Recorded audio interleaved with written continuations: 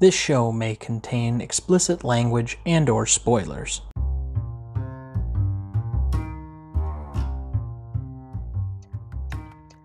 Welcome back to the Greatest Movie of All Time podcast. I'm Tom Duncan. And I'm Dana Duncan. And tonight we're celebrating our 25th episode, the midway point of Season 1, with one of our personal favorites, maybe not one of the big movies that would be on everybody else's list, but certainly one that I know I've seen countless times, Rio Bravo.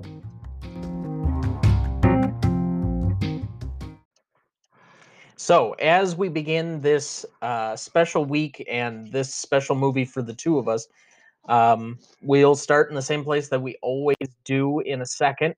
But right off the top, thank you for listening so far. For those of you that have been faithful listeners, and by that I mean, you've been with us for more than a few episodes. Some of you pick and choose, I'm sure, based on movies that you know or that you have a better understanding of. But our hope is to maybe encourage you to watch some of these movies with us or widen your horizon on some of it.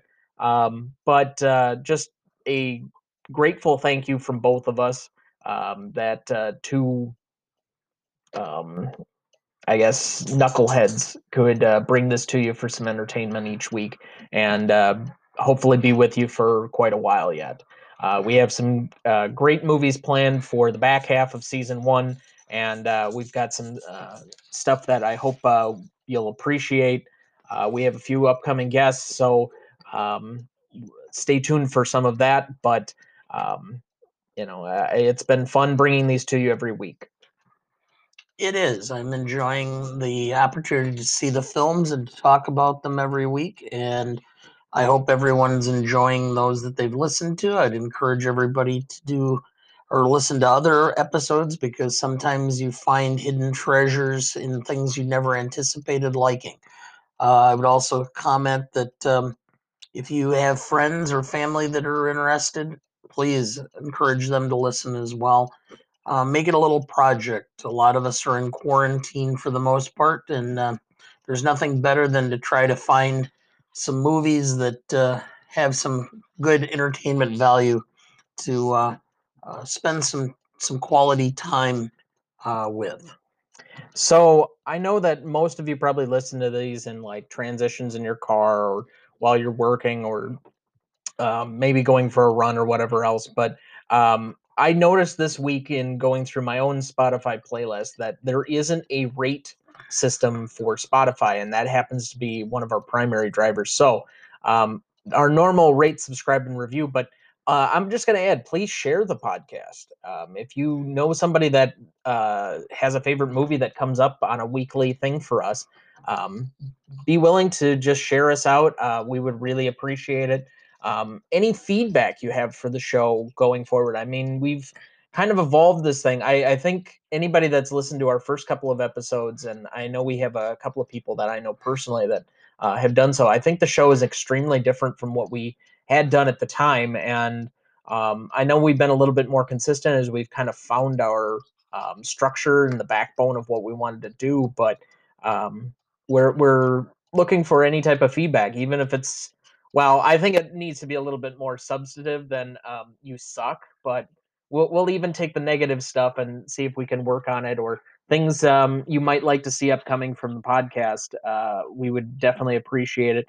You can get a hold of us at either TJ3 or at TJ3Duncan on Twitter, TJ3.Duncan@gmail.com, or any of the social media platforms. I think my Instagram is working just fine, and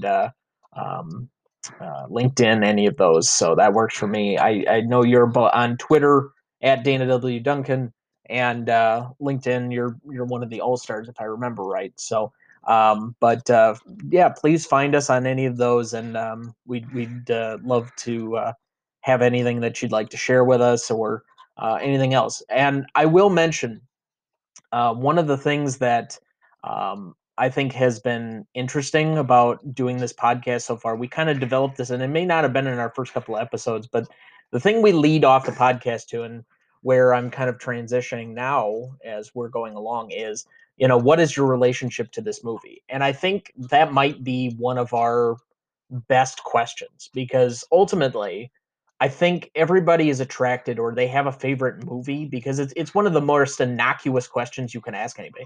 There's very rarely somebody who hasn't seen a movie at all, or at least doesn't have a favorite movie.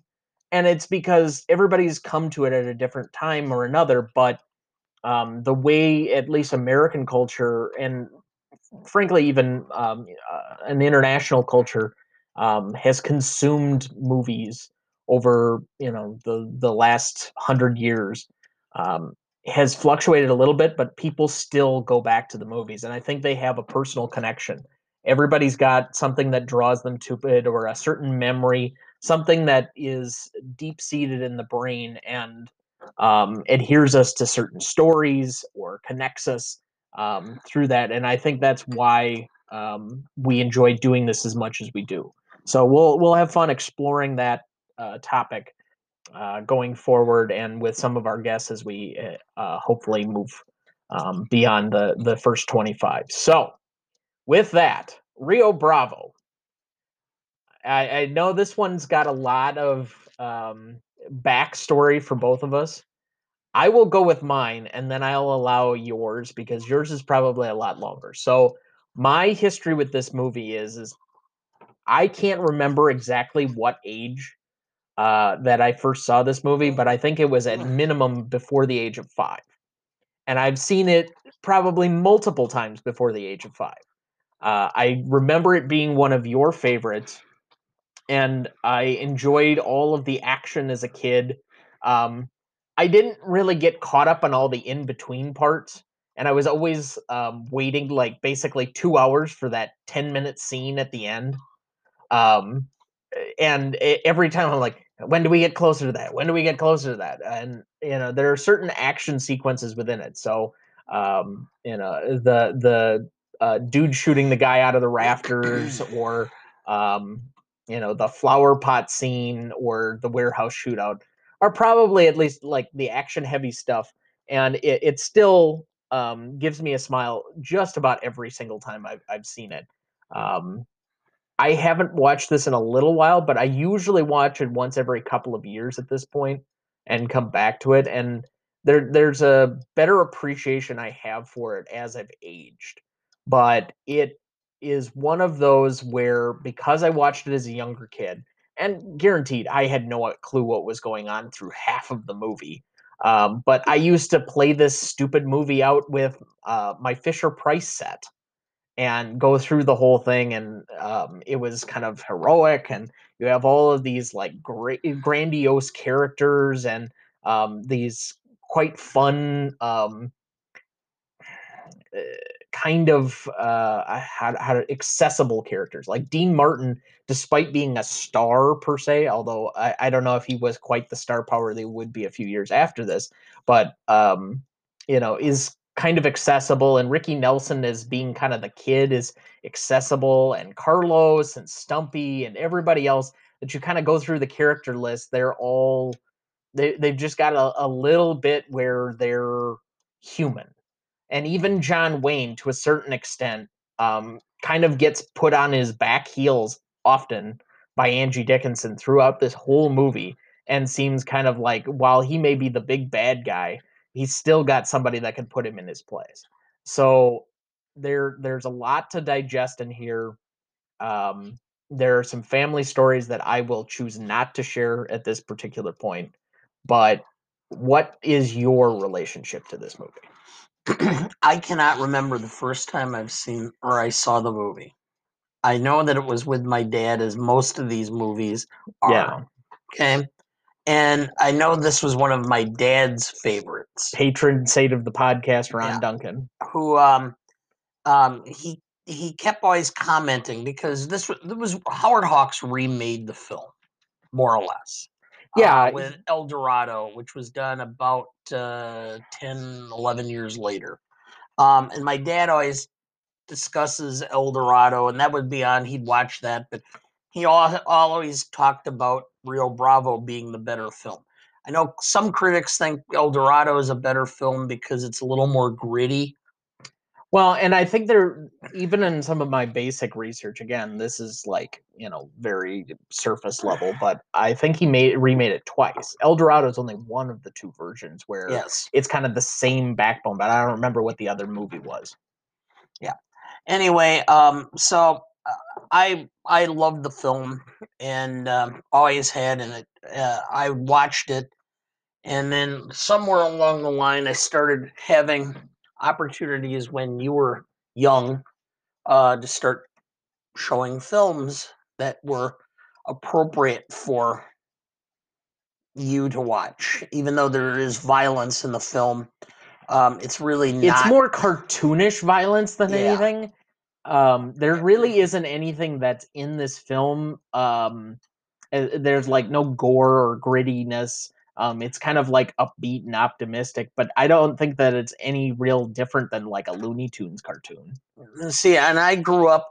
Claude Akins' boy, who was Joe Burdette, who's Mm-hmm. the murderer, who's the vehicle by which the whole film revolves, um, had morphed into doing a show where he was a police officer or a sheriff uh, in a show called BJ and the Bear. The bear was a monkey in the 70s, and Claude Akins ended up becoming Sheriff Lobo, which was a spin-off of that other show. And he became a big star on NBC in the 70s as being this lovable, good-natured cop, Sheriff Lobo. Up until then, he had made an entire career of being an ass and being this the heavy. And, so from him on through to the whole range of characters in it. Now, you talk about accessible, and you talk about Dean Martin and his star power. When Dean Martin and Jerry Lewis broke up, they were the highest grossing film stars in Hollywood. They were producing more money and more revenue for the studio than anybody else by far. So when they split up, this was a huge deal.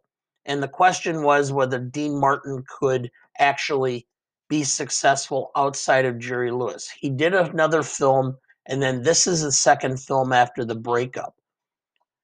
Rick, or, Ricky Nelson at the time was coming off of the TV series Harriet or Ozzie and Harriet, playing himself in this, and there was not a bigger pop star in music at that point in time. So these are two huge stars to go with the movie star John Wayne. Add in Walter Brennan and Ward Bond, who are two of the most famous and most prolific character actors in Hollywood at the time. This was a Yeah. star-studded cast. I Well, mean, this right. appealed to a broad range of people. Dean Martin was a heartthrob to middle-aged women. Ricky Nelson drew teens like crazy, and every guy would want to see John Wayne. Like I'm trying to think the only thing I can imagine that is as many stars or people popping up that and it's not an apples to apples completely, but as far as like just pure star power, you throw in like five or six of them to headline a cast, and then some really good character actors is Ocean's 11. Mhm. um, with Clooney and Pitt and Damon and Garcia and Julia Roberts all being on like the cover or the poster essentially. But I mean, you throw in guys that have had success after that with Don Cheadle and Carl Reiner had his own name, but like he'd been around and done some different things for quite a while and had been an actor, director, etc. And Bernie Mac obviously had his own show. Scott Kahn was eventually on like Hawaii Five O and did some other things. Casey Affleck has gone to star in other movies, but also has an Oscar to his own name. And you look back and the only way I would say it's not completely apples to apples is I don't know what the status of Angie Dickinson was at the time. I don't think she was like a burgeoning star at the time. I think most of her stardom came after that. Well, But she ended up shortly after this meeting and marrying her husband, who was her husband until the mid 70s.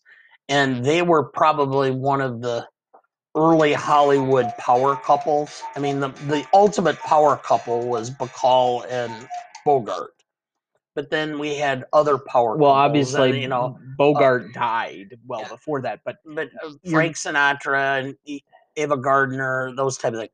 But she married Burt Bacharach, who was a composer, did a bunch of stuff, won a bunch of Emmys, Oscars, etc. And yes, they were I'm together for a long time. Um, Eventually all right. separated and divorced. But I'm going to bring you back around. You've gone in a very tangential thing to basically prove your historical knowledge yet again, but you have yet to really describe what your personal history with this movie is, or why it's something that is personal for you. I mean, we picked this because it is a personal movie.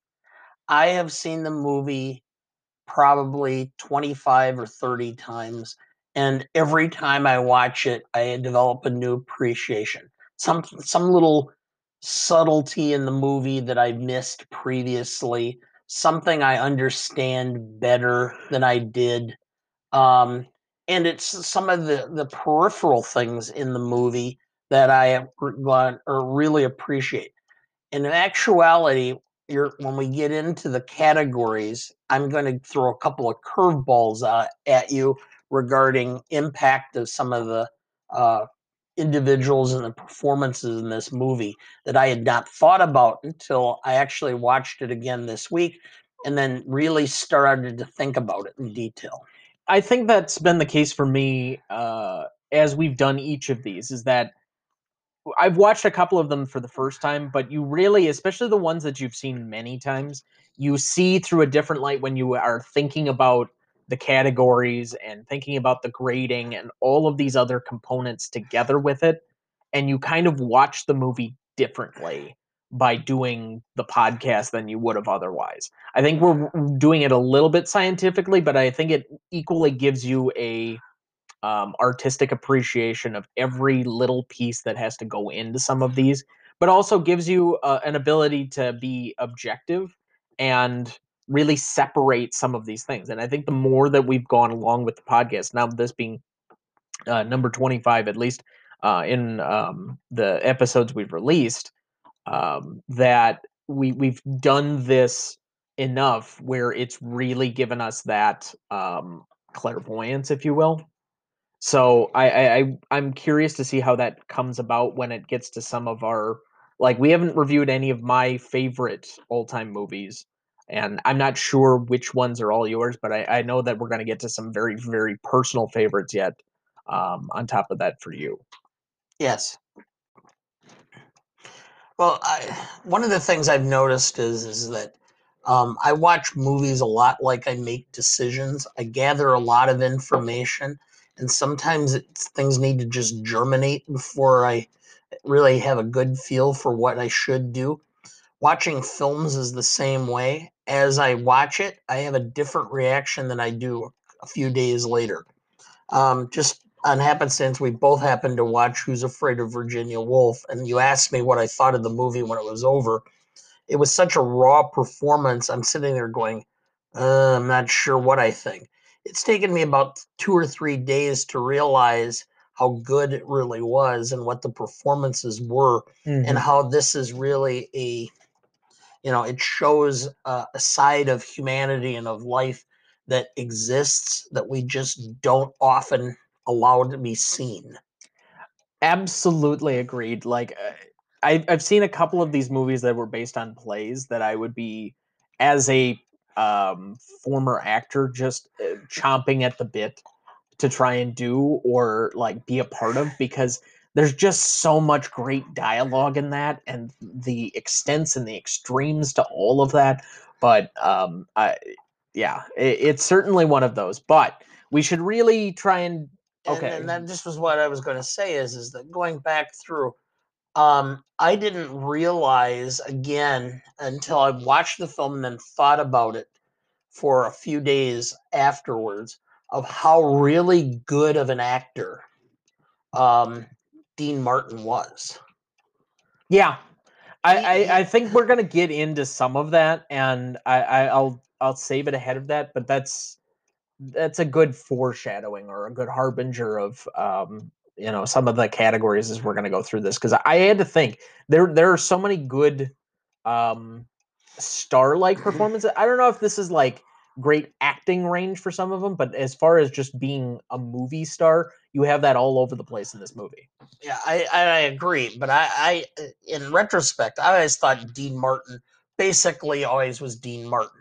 I mean, I grew up watching Dean Martin's variety show on TV, and then it was Dean Martin's celebrity roasts, and watching Dean Martin doing appearances, and Okay, then go back through and watching some of his films and watch him actually act, and realize that I underestimated what he was doing. we're going to have to cut into nostalgia hour. We're going on 20 minutes already with the audience, and we have yet to do the plot summary for the movie we're supposed to be discussing. All right. All right. Anyway, so our normal, just giving you kind of the background of the movie. When gunslinger Joe Burdett, by the aforementioned Claude Akins, or played by Claude Akins, kills a man in a saloon, Sheriff John T. Chance, John Wayne, arrests him with the aid of the town drunk, Dude, played by Dean Martin. Before long, Burdett's brother, Nathan, played by John Russell, comes around, indicating that he's prepared to bust his brother out of jail if necessary. Chance decides to make a stand until reinforcements arrive, enlisting Dude, an old cripple named Stumpy, played by Walter Brennan, and babyface cowboy Colorado Ryan, played by Ricky Nelson, to help. So, other pieces. So this isn't a movie that was widely recognized at the time. It hasn't really been so since. You get a very mixed response. It does appear in most like top 25 lists of westerns. I just did a cursory one just to kind of look, but it's not necessarily one that is in a lot of people's top 10. So, it'll be in one person's, but it won't be in another's, and it kind of goes back and forth. But the one recognition piece I could find is it was inducted in the National Film Registry in 2014 as a significantly important cultural film. This film is, for whatever reason, is liked more by uh, other directors and um, insiders in the film industry than I think a lot of the general public. For example, John Carpenter, who did Precinct 13, there's elements of that film which are based on this. And in fact, he did his own editing of the film, and he credited himself in the title, or in the titles at the end, as John T. Chance as the editor, as a in honor of this film. So I think it has more legs among industry insiders than it does in the general public. I think it is one that does come around, but then again, I think westerns as a whole is um, one celebrated by a lot of directors. And I did see a comment today that I'm going to kind of rip off. I can't remember where I saw it, so unfortunately, that's part of it. And this is my only job of accreditation, but that and it kind of stuck with me a little bit as to thinking about the western. It is the one area where you have no rules or law, but it makes sense, and it's within a environment where you can kind of set the rules as you like them. And it gives us the ability to view the human spirit in a much different light without the boundaries of institutions or the rules we would otherwise place on them. So it often shows us both the best of humanity and the worst due to the nature of what goes on. So, all right, moving right along. What is this movie about? This movie is about a individual who stands up to um, the financial or the big moneyed interests, with the help of a hodgepodge of eclectic individuals around him, and is able to overcome the big moneyed interests. It's what America would like itself to be. So my description of the film is a little bit more succinct, um, but basically along the same lines as yours. A sheriff with little institutional support stands against the interests of the big rancher in town, but only with the help of his friends. Okay. It basically covers almost verbatim your entire thing, but it's just you know a little bit clearer. Let's say that. So, uh, best performance. I have a surprise on this one, so I'm going to let you go first. Best performance is Dean Martin. Okay. Had the greatest range. I think so, possibly two. Um, but explain your pick a little bit more than that. Well, he had to go through a man challenged by his own past. And then he kind of has his moment where he, decides to change. Then he continues on that path, but he's kind of in that purgatory in between the two worlds of being back where he was and being the town drunk. And then he has his epiphany, figures it out, and then from there becomes a key portion of the team. Ultimately sets up the conclusion. It required a certain level of acting where he had to be both vulnerable and um, exhibit some levels of there were moments in time where he had to kind of be pissed off, I guess is the term, at the same time that he realizes he has limitations. And so I just found it to be a performance that had a lot of subtleties about it that really exemplified an individual going through uh, basically reclaiming his life from alcoholism. So this is one where I can't really disagree with you on that. I put him as my best minor performance, but honestly, I could probably have the two swapped, and I could generally agree with you with best performance. But I wanted to go a little outside of the box. But just on him for solidification to your point, I'm just going to tack on. There are not a lot of roles where you're engaging or sympathetic with somebody going through alcoholism. Really, the only film otherwise that I can think of just off the top of my head, well, I guess there are two. There's Dennis Hopper's character in Hoosiers, but that one's kind of a periphery character more than like a central plot line. And The Lost Weekend, which all has to do with alcoholism itself. Yes. But a lot of times we're very unsympathetic towards alcoholics. And I think in a perspective, it's going to probably affect where my grading comes out on this one as far as um, or subject matter that's ahead of its time a little bit. Is I think they treated the alcoholism conversation with a lot of nuance and ability that I would expect out of a more modern film for this being from 1959. So it ultimately, but that also um, made him provide the same level of range where he's got to be upbeat in some senses, he's got to do the charismatic star quality in others. In other senses, he's got to be the shaky guy going through withdrawals or hung over, and he just had a lot more than anybody else to probably play. So, with that, my surprise best performance is Angie Dickinson. Okay. And it's simply this. Um, for all of the other characters, other than maybe Dean Martin, they're just in the movie being stars and kind of action heroes. And or like the comedic effect, like Walter Brennan's character is just constantly brought in for the comedic nature, or the guy that plays Carlos, who his last name is Gonzalez hyphenated Gonzalez. which to me is like, why bother at that point?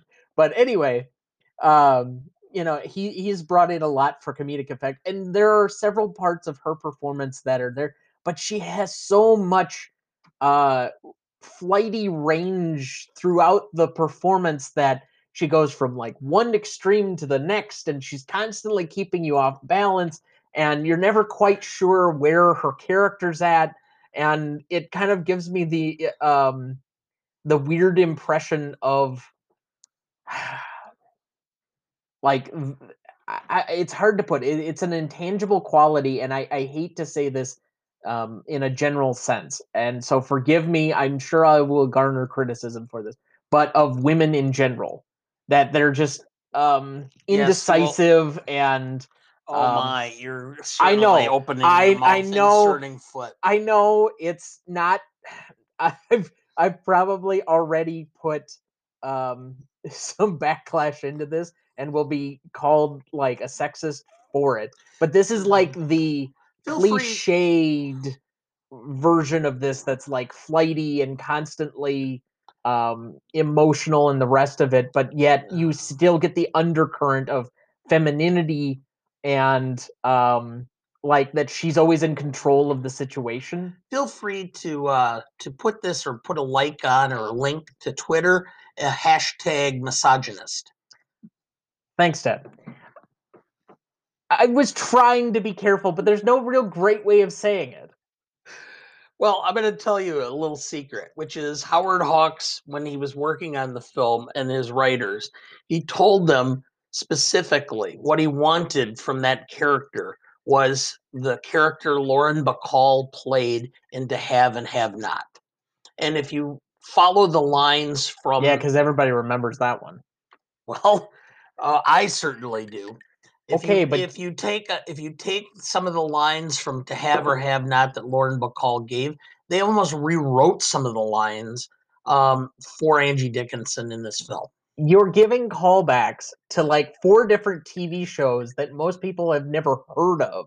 And yes, of course, you're going to have a memory of a Lauren Bacall Humphrey Bogart movie from the mid 40s. But not everybody. Yes, and it also has the thing of being um, a well, maybe it was Key Largo. One of the two Oh, was good the lord. book was written by Hemingway, and Faulkner wrote the screenplay. Well, if I have to put hashtag misogynist, we've got to put hashtag tangent for you. Sure, that's what my job or role is in this. Yes, providing the information no one asked for. Well, okay. Anyway, all right. So I already told you what my best minor performance was. What do you have? My best minor performance, Dmitri Tumpkin, Who? the guy who composed the score, including the song, the Cutthroat song that plays in the actual thing where they said it was played to the outside of the Alamo. It was written as original music by Tompkin. Dmitri Tompkin had at one point in time was averaging in the 1940s and or late 40s, early or through the 50s into the early 60s, was doing one score for a film per month. He won an Oscar for the score for High Noon. He'd won Oscars also for several other films.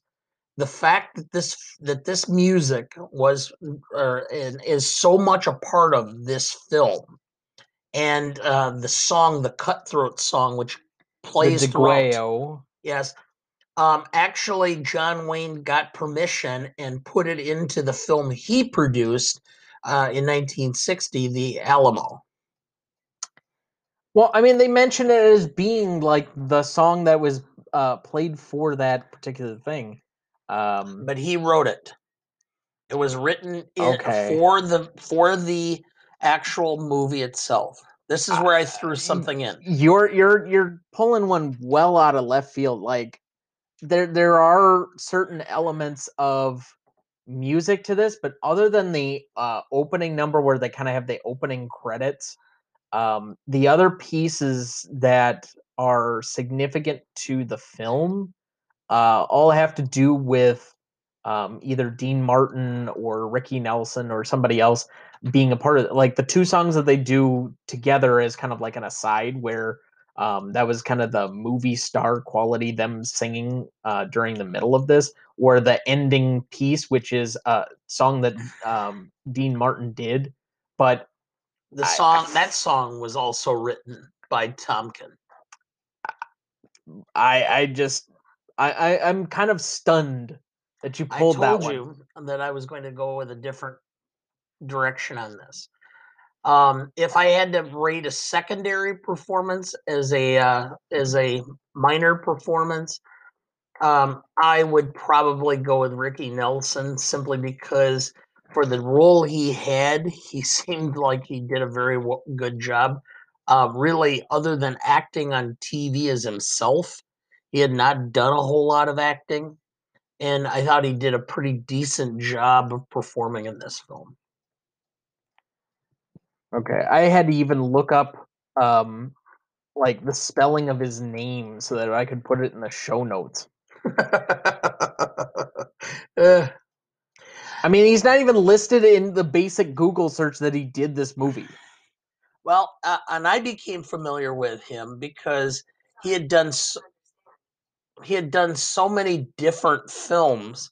Actually, there is an old episode of the Jack Benny TV show Oh where he God, guest stars. do you do nothing but pull nostalgia out here? Yes, Oh, that's my role. okay. All right. Most charismatic award.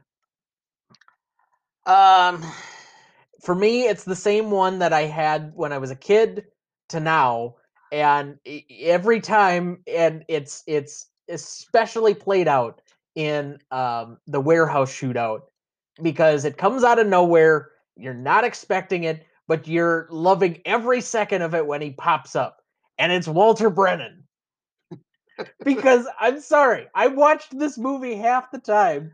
I mean, there are so many great characters I could have put in this. Like Ricky Nelson is charming, and Dean Wayne or Dean Martin, you really like get into his character. John Wayne is that like epitome of strength and like Western manness. Um, and even Carlos is like a great strength character, but there is nothing like Walter Brennan's cackling throughout the middle of the or like most of the duration of the movie that just breaks things up, and you kind of like not only feel bad for him but simultaneously are just charmed by him every time he's on. well, and to this day, I have a hard time not calling it dynamite. So who did you have?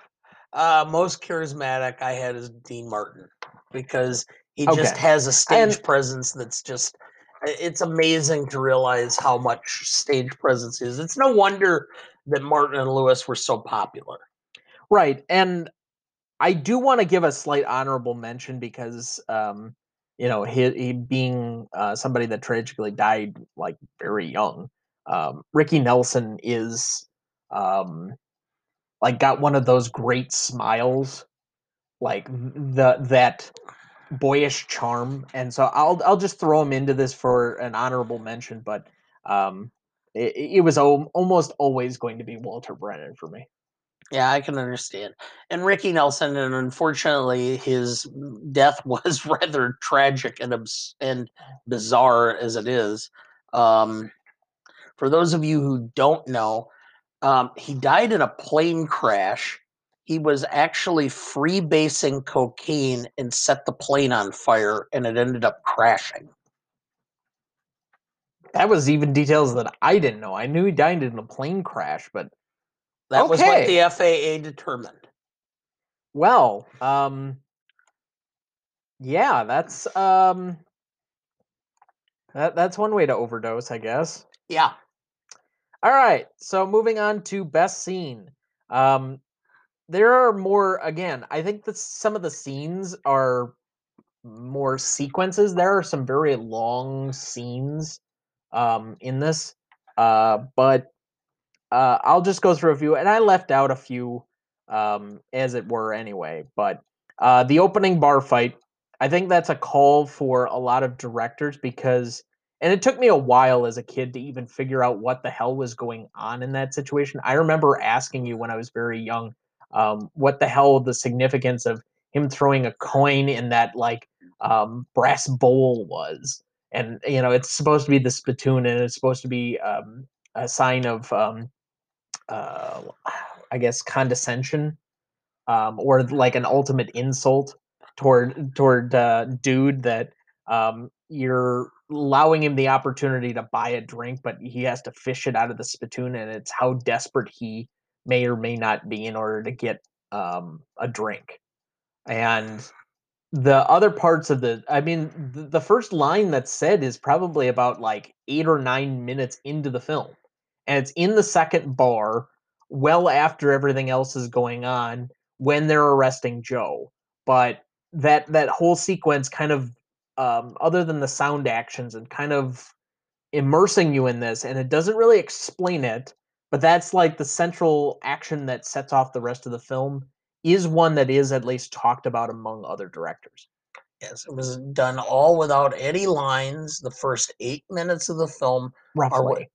that's what it is. It's a little over 8 minutes of the film is done without lines. The only thing you hear are the sounds associated with it, which is the hits, the gunshots, and the underlying score by Dmitri Potemkin.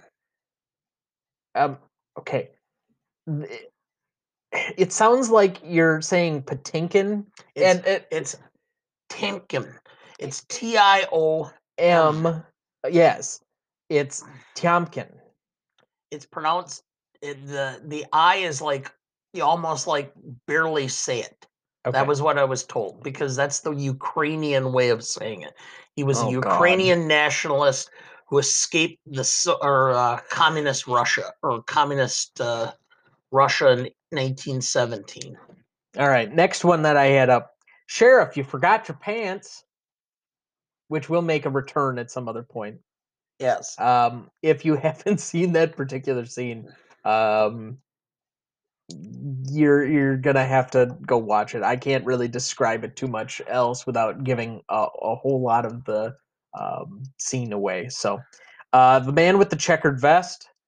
Basically, they break up the poker game, and he falsely accuses Angie Dickinson. And then Ricky Nelson brings him the real culprit.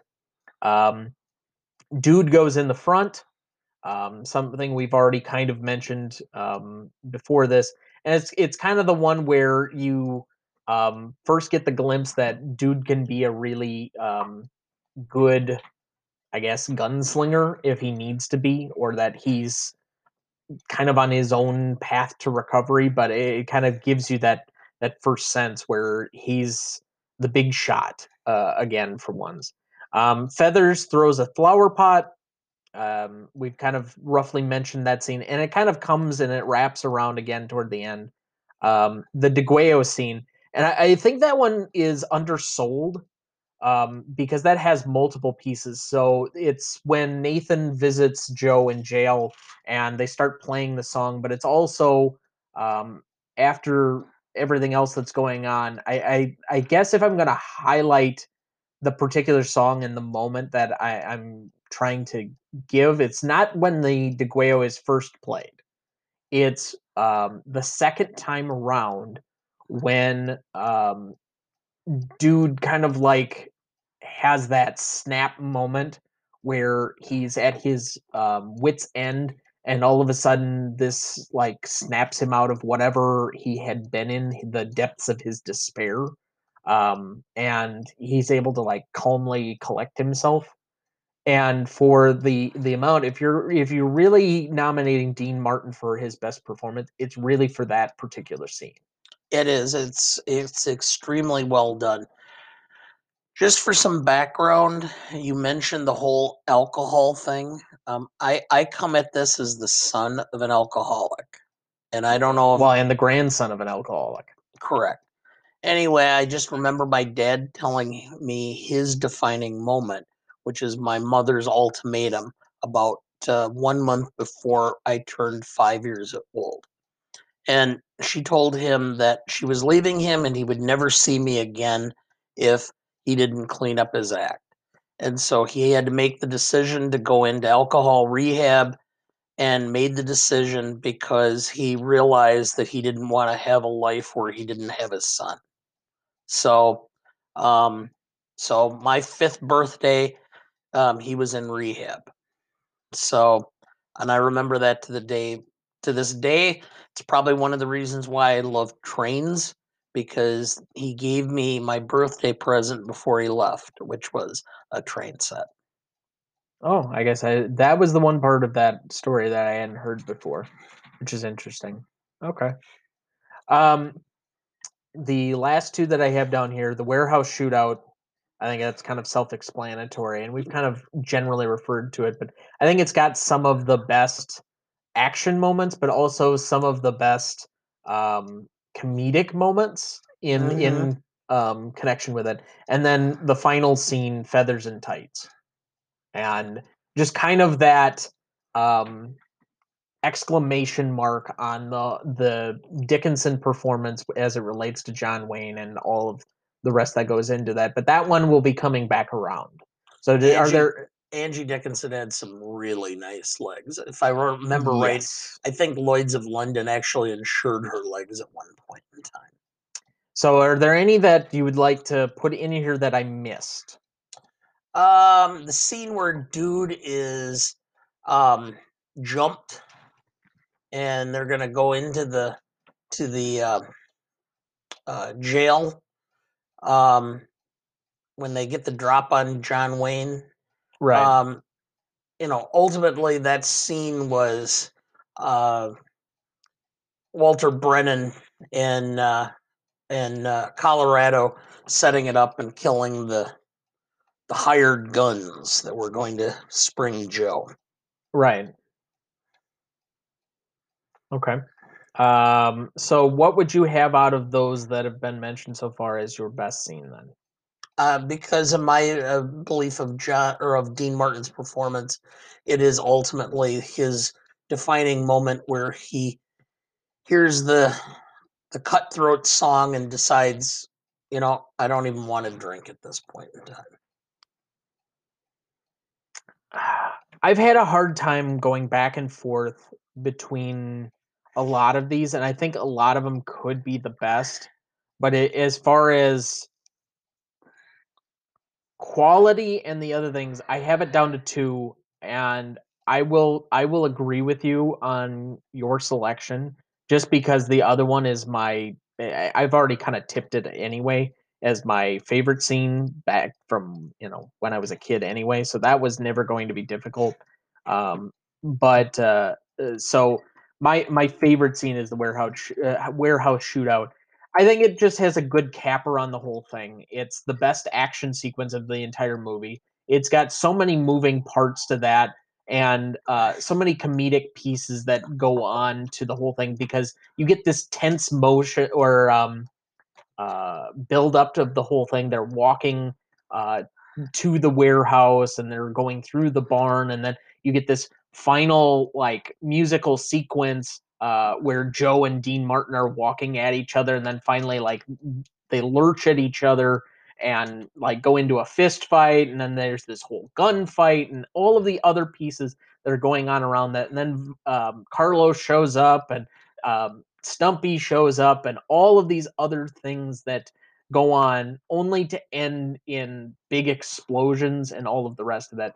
For whatever it's worth, I always loved the ending. It was the only for when I was really small, it was the best part of watching the movie, and I waited 2 hours because this is a 2 hour and 20-minute movie to get to that sequence. And it was always everything building up to that moment in the thing. So for me, it was a no-brainer that it would be my favorite scene.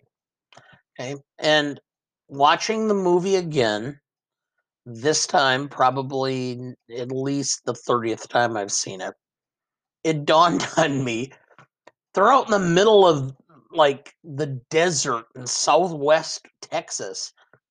Why did they have to surrender? The whole back of the warehouse was desert. Just take off running or get on your damn horse and ride away.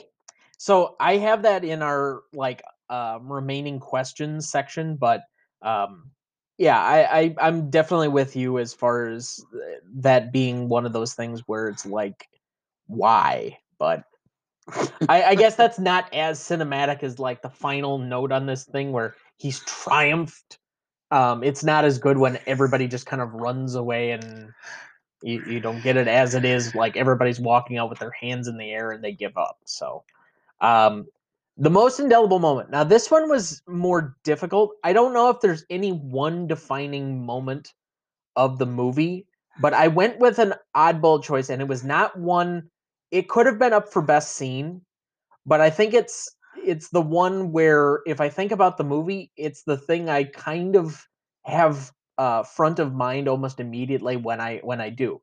And Sarah was mentioning this the other night while we were watching the movie because you and I can do the words to both songs, and it's the Dean Martin and Ricky Nelson when they do the two songs in the jail, and it's basically just thrown in to be music stars during that because you have two pretty good music stars in the middle of this western, and you're just allowing them the free reign to do two songs and get part of their star quality. But you and I have watched this movie so many times that we've memorized the two damn songs and are able to just perform them at will. Yes. There are several films that I can do the lines in advance of the actual line being Well, done. right. I think there are quite a few if it's just the lines, but as far as musically in the songs. Correct. Do you have a different thought as far as most indelible moment though? To me, one of the key moments is the point where Ward Bond and John Wayne are talking about the situation. Bond just comes into town and he says to Wayne, "So this is what you, or this is all you got? A cripple I'll get to and it. a I have it drunk." under best lines. Yeah. You've done a really good job of getting way ahead of me on each point of this podcast so far. Well, anyway, that's my indelible moment, which is instead of taking a position of, like, "Ugh, this is all I've got." It's, well, this is what I've got. This is you can either wallow in the fact of what your situation is, or you can take a position of, well, this is better than nothing. Well, we're definitely into the thick of this podcast. This is going to be probably longer than most of our normal ones so far. But let's take a quick break for one of our sponsors, and we'll get back at it for the back half of our 25th celebratory episode. And now I want to tell you about Anchor. If you haven't heard about Anchor, it's the easiest way to make a podcast. Let me explain. It gives you smart creation tools that allow you to record and edit your podcast right from your phone, tablet, or computer and helps you distribute them to all the major platforms like Apple Podcasts, Google, Spotify, and more.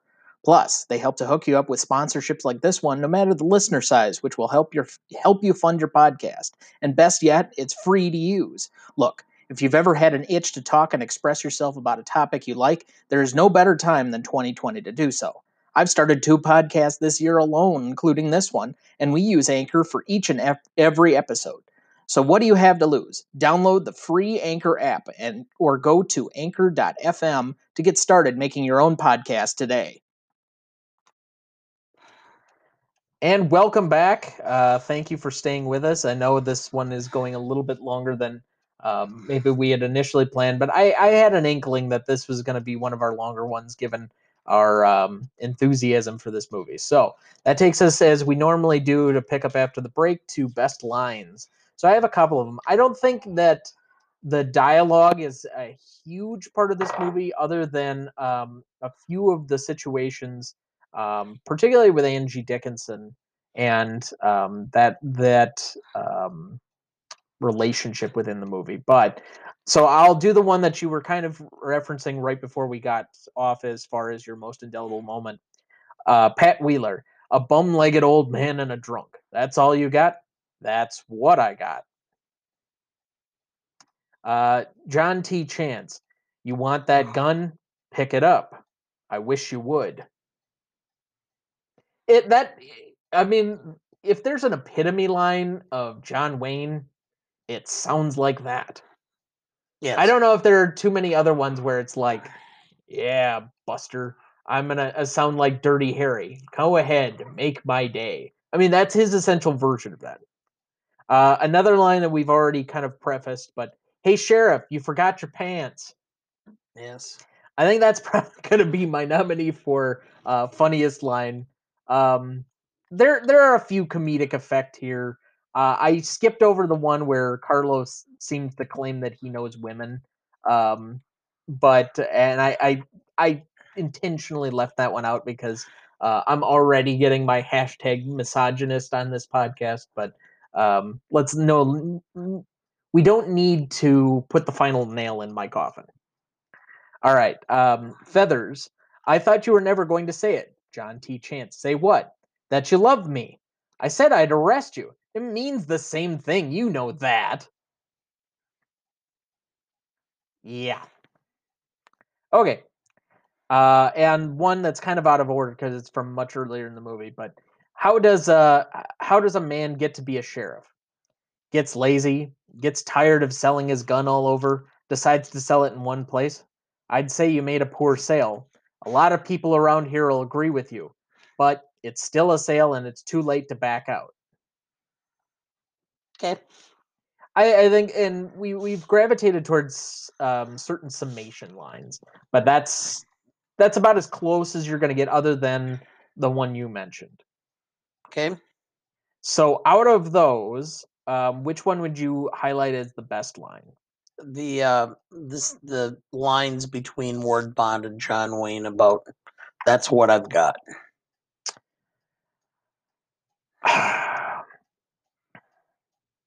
I don't really think I'm going to factor all of them out. I'm going to put the rest in honorable mention, other than the one we mentioned for funniest line. But I'm going to go, since you went with that one, with the other summation line that we finished up with. Um, but I don't think any of them is particularly a bad choice. I think all of them are well delivered for the little dialogue that there was. It's usually pretty good and pretty to the point. Um, I don't think they really miss a whole lot of scenes where they have to deliver something or at least communicate it. So, all right. Do you want to give a nominee for funniest line or something else? Actually, you have not given what I think is the funniest line. Okay. Feathers kisses John T. Chance, and he doesn't react, and then kisses him again, and then he kisses her back, and she says, "It's much better when you participate." I think that's the line. I'm probably paraphrasing it, You but are a little bit, but let me guess. Is this because it had another callback to have or have not? yes, Oh, okay. All right. So you want to jump into the grading then? that's fine. All right. I think we're gonna differ a bit. But I'll give mine at least for Legacy, then I'll let you go.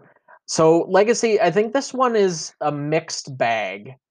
Um, I won't get into stuff at the time. We're only gonna do this as the movie has aged. I think it has given a little bit more appreciation in maybe the last 20 years than it might have been when I was a kid. And the further we've gotten away with it, certain voices have given this one higher billing. But I still think it's one of those that's up and down as to whether I think it's included in most people's broader list of best westerns, or ones that you need to see if you like the genre or that type of movie. But I don't know if this is in a lot of people's top fives when it comes to this. Not in the same way that like The Searchers or The Wild Bunch, The Man Who Shot at well, not even The Man Who Shot at Liberty Valley. That one's also an up and down movie, which I think personally is a better movie, just from me, or my Mm-hmm. perspective. But or Butch Cassidy and the Sundance Kid, which are much more highlighted westerns per se. Unforgiven occasionally gets in there too. The Clint Eastwood Best Picture winner from 1992. So I'm gonna give this one a 6 because of that up and down nature, but I'm going to defer toward the higher side. But what did you have? 8. Okay, so that'll average it out to a 7. But why did you go as high as you did? Well, because really, this started the formulaic system of a Western. You had Westerns that had themes, you had Westerns that had principles, you had Westerns that had concepts. This kind of like was the character Western. And without this, one of my favorite films of all time, and I actually got to meet one of the stars of the film and commented about it, is a movie that came out in the 80s called Silverado. Um, Brian Dennehy. And Kevin Kline, Scott Glenn, you know, Yeah, that yeah. okay. Anyway, the point being is that even to the extent that Unforgiven, it's a collection of individuals who have huge personal flaws or problems that come together to achieve a goal. I think that concept has came through what are the more modern westerns and has kind of morphed into a concept that's in more than just westerns in um, many films. So when was the Magnificent Seven? I think that's mid '60s, right? Late 60s, So 67, 68, somewhere in there. but the Magnificent Seven is a direct ripoff of a Kira Kurosawa movie from The the Seven Samurai, yes. no, the no, okay, you're right. The Seven Samurai is correct for Magnificent Seven. The Hidden Fortress has a different correlation on another very popular movie. But anyway, the point being that as far as team up and directorial and the influences of that, I think that one has a little bit to say about at least the formulaic nature. I don't know if this one had that effect. I don't think it had the impact at the moment, but I know we're getting into the next category. I'm just strictly looking at it for legacy. And this one, I think this one is kind of lost by comparison to some of the other big ones. Like it's not mentioned with the good, the bad, and the ugly. The Searchers has gotten like much more acclaim in the last 20 years than it had when it originally came out. But it's not in the same voice as just a bunch of these other bigger films. The Magnificent Seven is another Western that like people put up at near the top. And I have All not right. heard this one be. Except that this is a situation that's very common. Is this is a film that people forget about, and then they watch it again, and then they go, "Oh yeah, this is really good. I had forgotten how good this film is," and all of a sudden it makes it on their list because it for whatever reason it just does not have the impact that it did, that it becomes so memorable, that it has all the other connotations, the grit, etc., that the other films do. This is one that I think if everybody who has a list of westerns that they like watched again, they would all of a sudden put this as number 2 or number 3. Now, if you have everybody putting this as number 2 or number 3, it suddenly becomes one of the more popular or best films because it's on everybody's list, but it matters that they have to see it again. This is one where I have a hard time with this, and I've gone back and forth, and I've kind of gone on the other side of that. This is a well-made, fun, entertaining favorite movie, but I'm not sure it belongs among the very best, like true westerns. I think it is a good movie. I don't know if it's a great movie. And I already mentioned that I think there are other movies that are better, but I think I put this in the same category as kind of that Magnificent Seven type where it's a fun, engaging movie, but I don't know.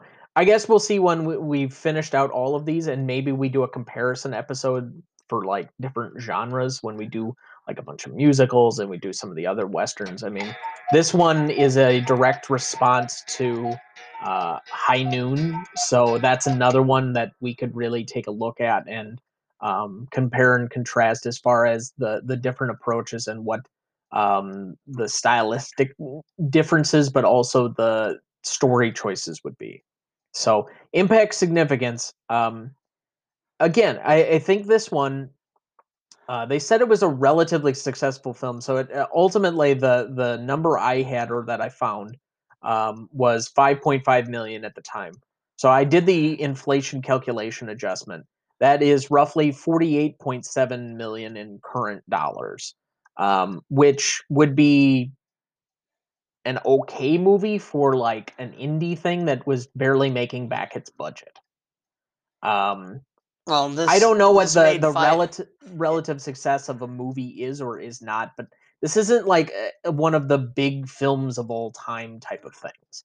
I think Okay. maybe it's gotten more play in later years, which is why I gave it a little bit better note as far as legacy. But in the moment, I don't think this was like a big film. It was kind of a commercial success, but I don't know if it was anything more than that. I think this has gotten more play as it's gone along. Well, first of all, you have to understand when it came out was 1959.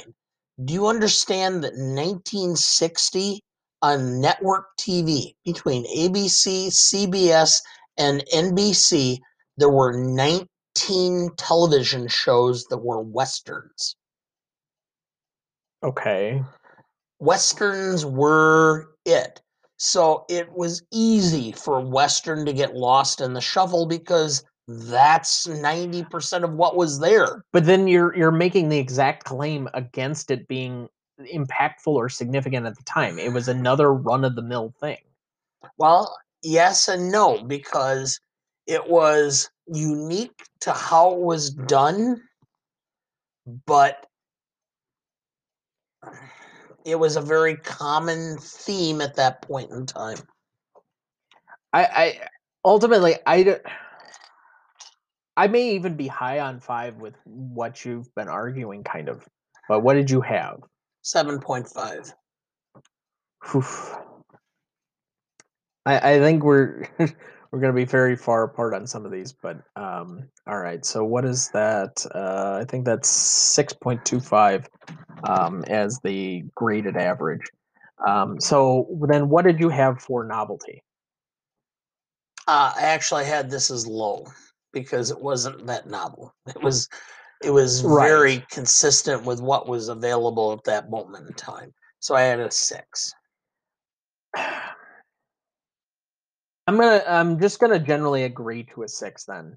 I've gone back and forth. Again, this has been a difficult one. I do appreciate that. Um, well, maybe I'll put this in more classicness, but as far as like topics or things that they were doing, story choices, devices they were doing, some of it was, like we said, in direct response to High Noon as a film.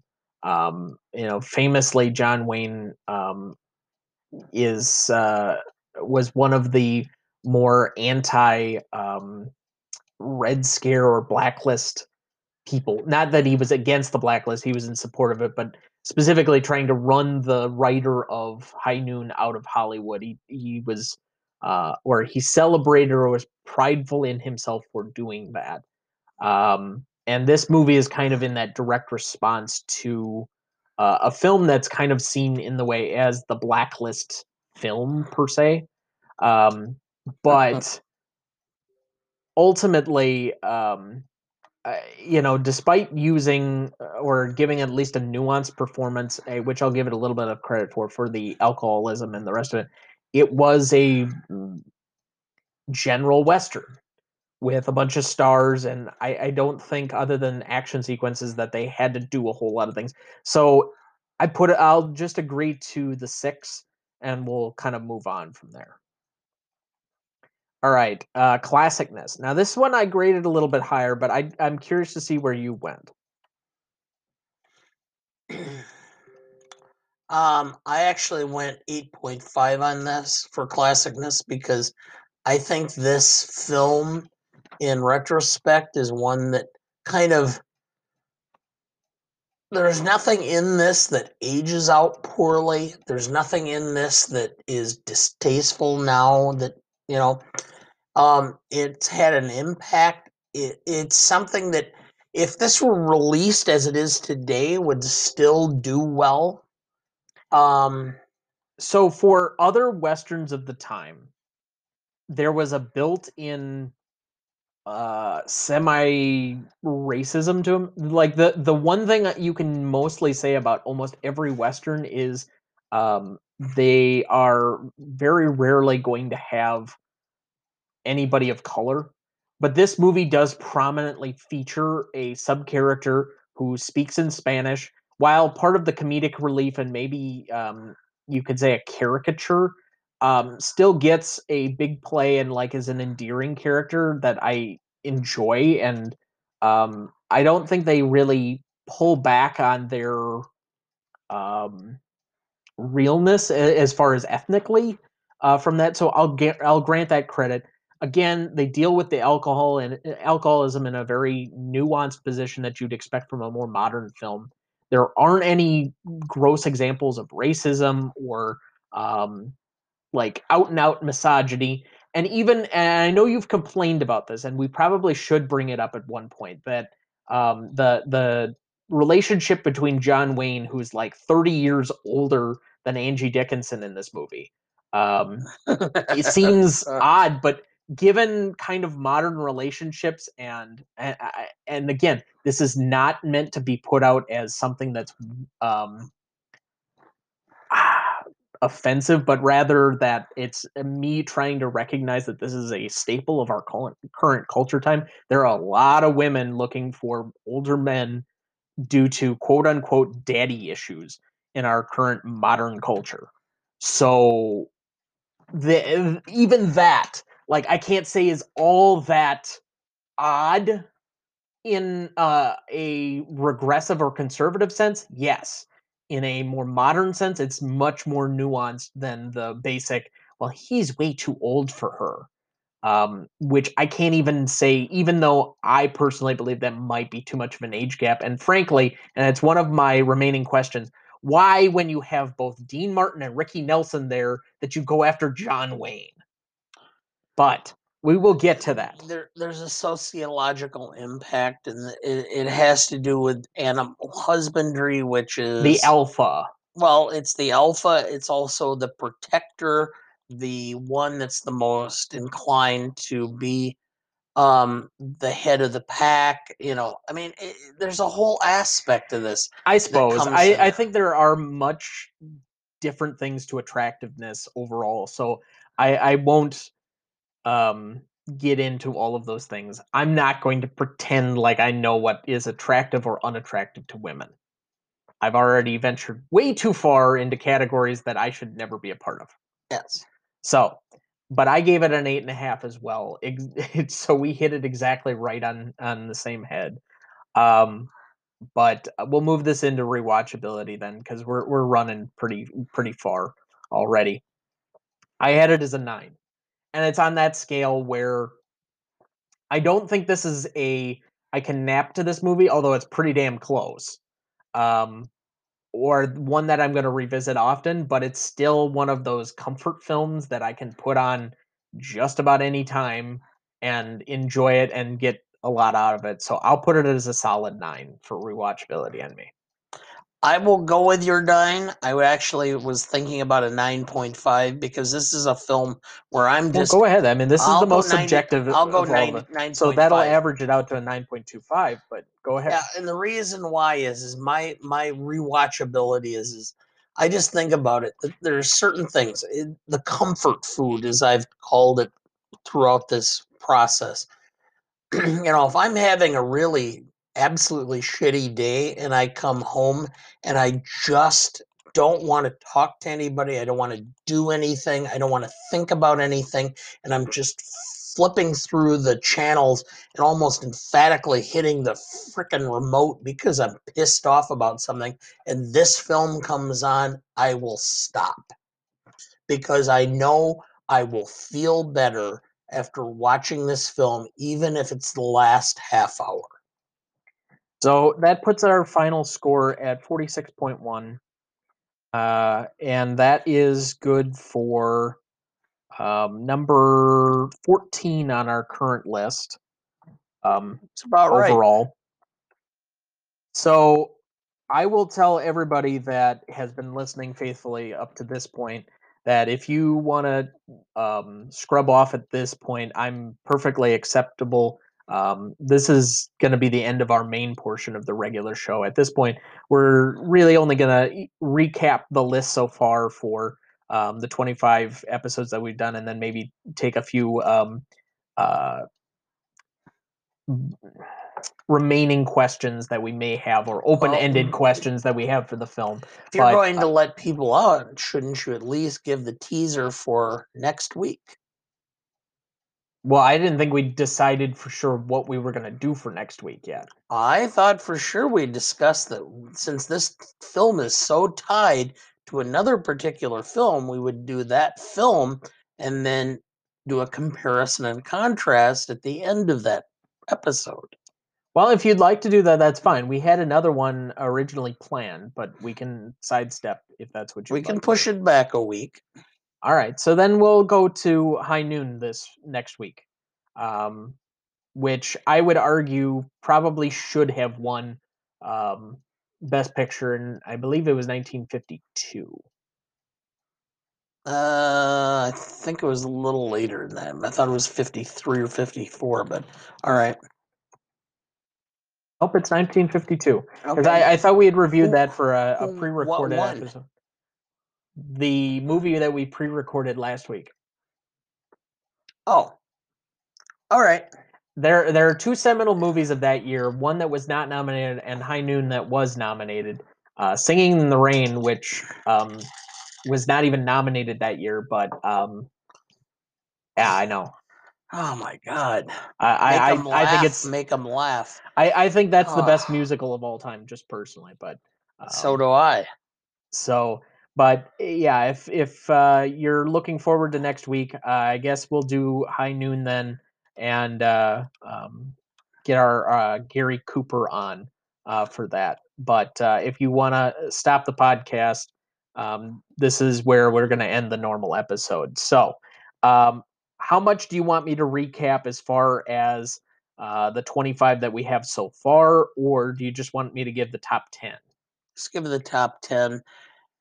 If anything else, please check the blogs and other places and feel free, and we'll be glad you can look at it. And if you want to comment, feel free to email or contact us in any of the other methods. So this being number 14, it falls squarely between Roman Holiday and Goodfellas on the list. But in descending order of what we currently have for the top 10, number 10, E.T. at 49.7. Number 9, Taxi Driver at 50.3. Number 8, Apocalypse Now at 50.4. Number 7, Some Like It Hot at 51.4. Number 6, Young Frankenstein barely eking out over Some Like It Hot at 51.45. 5, Silence of the Lambs at 52 points. 4, Groundhog Day, 52.3. 3, Pulp Fiction with 52.85 points. Number 2, The Best Years of Our Lives at 53.3. And number 1, by a 0.15 margin currently, Back to the Future at 53.45 points. We have to redo that. Well, that's fine. We can certainly do that. I think it's It's available a on very multiple. good film, but it's not number one. Well, I don't think it's number one over some of the films that we have on this, but I can definitely make an argument over a few of the ones that we've done. I wouldn't go like it's at the bottom of the list or Oh, anything no, no, like no. that. No, I'm just saying I think it should be squarely somewhere in the probably 5 to 15 range. Yeah. But I think for where we've had the list and the movies that we've covered so far, I don't think I can comfortably put it at number one. Well, let's just put our number two film is probably, if I had to rate a list of, if I had to create a list of five films that nobody thinks about, but everybody should see once in their life, that would be on that five film list, which is The Best Years of Our Lives. It is such a good film and so well done. William Wilder did such a great job with this film. I just every time I've watched it, I just It's Billy Wilder and William Wyler. yes, You put the D in there, and Wyler. Excuse me if I did. I understand the I'm just difference. trying. I know, but I kind of like, you know, Yeah, it's one of those where they were contemporaries, and so you have a little bit of trouble. I'm gonna give you a bit of a break, but I'm just yeah. for the sake of the audience and clarification. So, all right. But so we'll cover High Noon next week. We're gonna start trying to plan out and get some of our guests involved as we kind of go along. But that's what we have currently. Um, What did we have on for the list after that? so the next episode, if we're gonna just delay it a week, then I can announce that one as well, and that's Sleepless in Seattle, Very good film. the Tom Hanks, Meg Ryan, and I think we already know what the indelible moment of that film is going to be. Ah, yes. The score of that film by itself is wonderful. So let's just jump into the remaining questions so we can round this one out. The first one I had on my list was exactly what you did because we both looked at it, or you asked me that question during the course of the film at the end. You know, why didn't they run away? We've kind of already dealt with that one, so maybe we'll just kind of run over that one. But it's one of those where it's kind of open ended and it just doesn't make sense narratively. But you Yes. can understand why they made that choice. The other one was one I already hinted at. Um, when you could have either Dean Martin or Ricky Nelson, why would she go for John Wayne? But I guess we've decided that that one delves into areas where I should not tread. So I have two other ones that I put down. Okay. Um, now it's stated, and this is part of the narrative plot. I think it's a potential plot hole, but they talk about Dude and John or Chance being the only two witnesses to the murder. Well, let's just say we're the only two witnesses that will talk. Except John Wayne's unconscious during the murder. Yeah. I mean, that's never been answered. Like, they generally know that obviously somebody was shot, but the only one, unless you're getting another reported story, dude's doubled over because he's just gotten the shit kicked out of him, and Chance is knocked out on the floor after being hit upside the head. Really credible witnesses to a murder, and that's the storyline that you're going to go with. I just, to me, that's a huge plot hole when it's the central part of everything that goes on in this movie. I agree.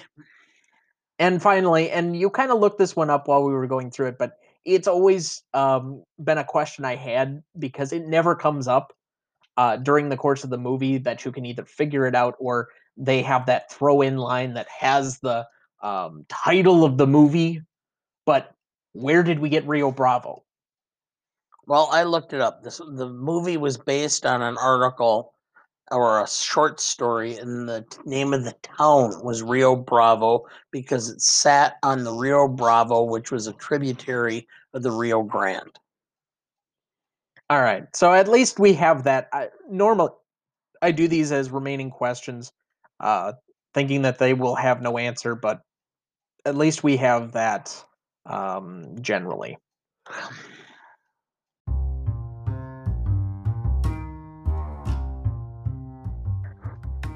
But that's going to do it for us this week. And please stay tuned for the back half of the show, or the back half of this season, excuse me. I think we have some very interesting films coming up. and some fan favorites, other ones that will be kind of nostalgic centric. So I wish we could chat longer, but I'm expecting a friend for dinner. Thanks, everybody, and have a great rest of your week.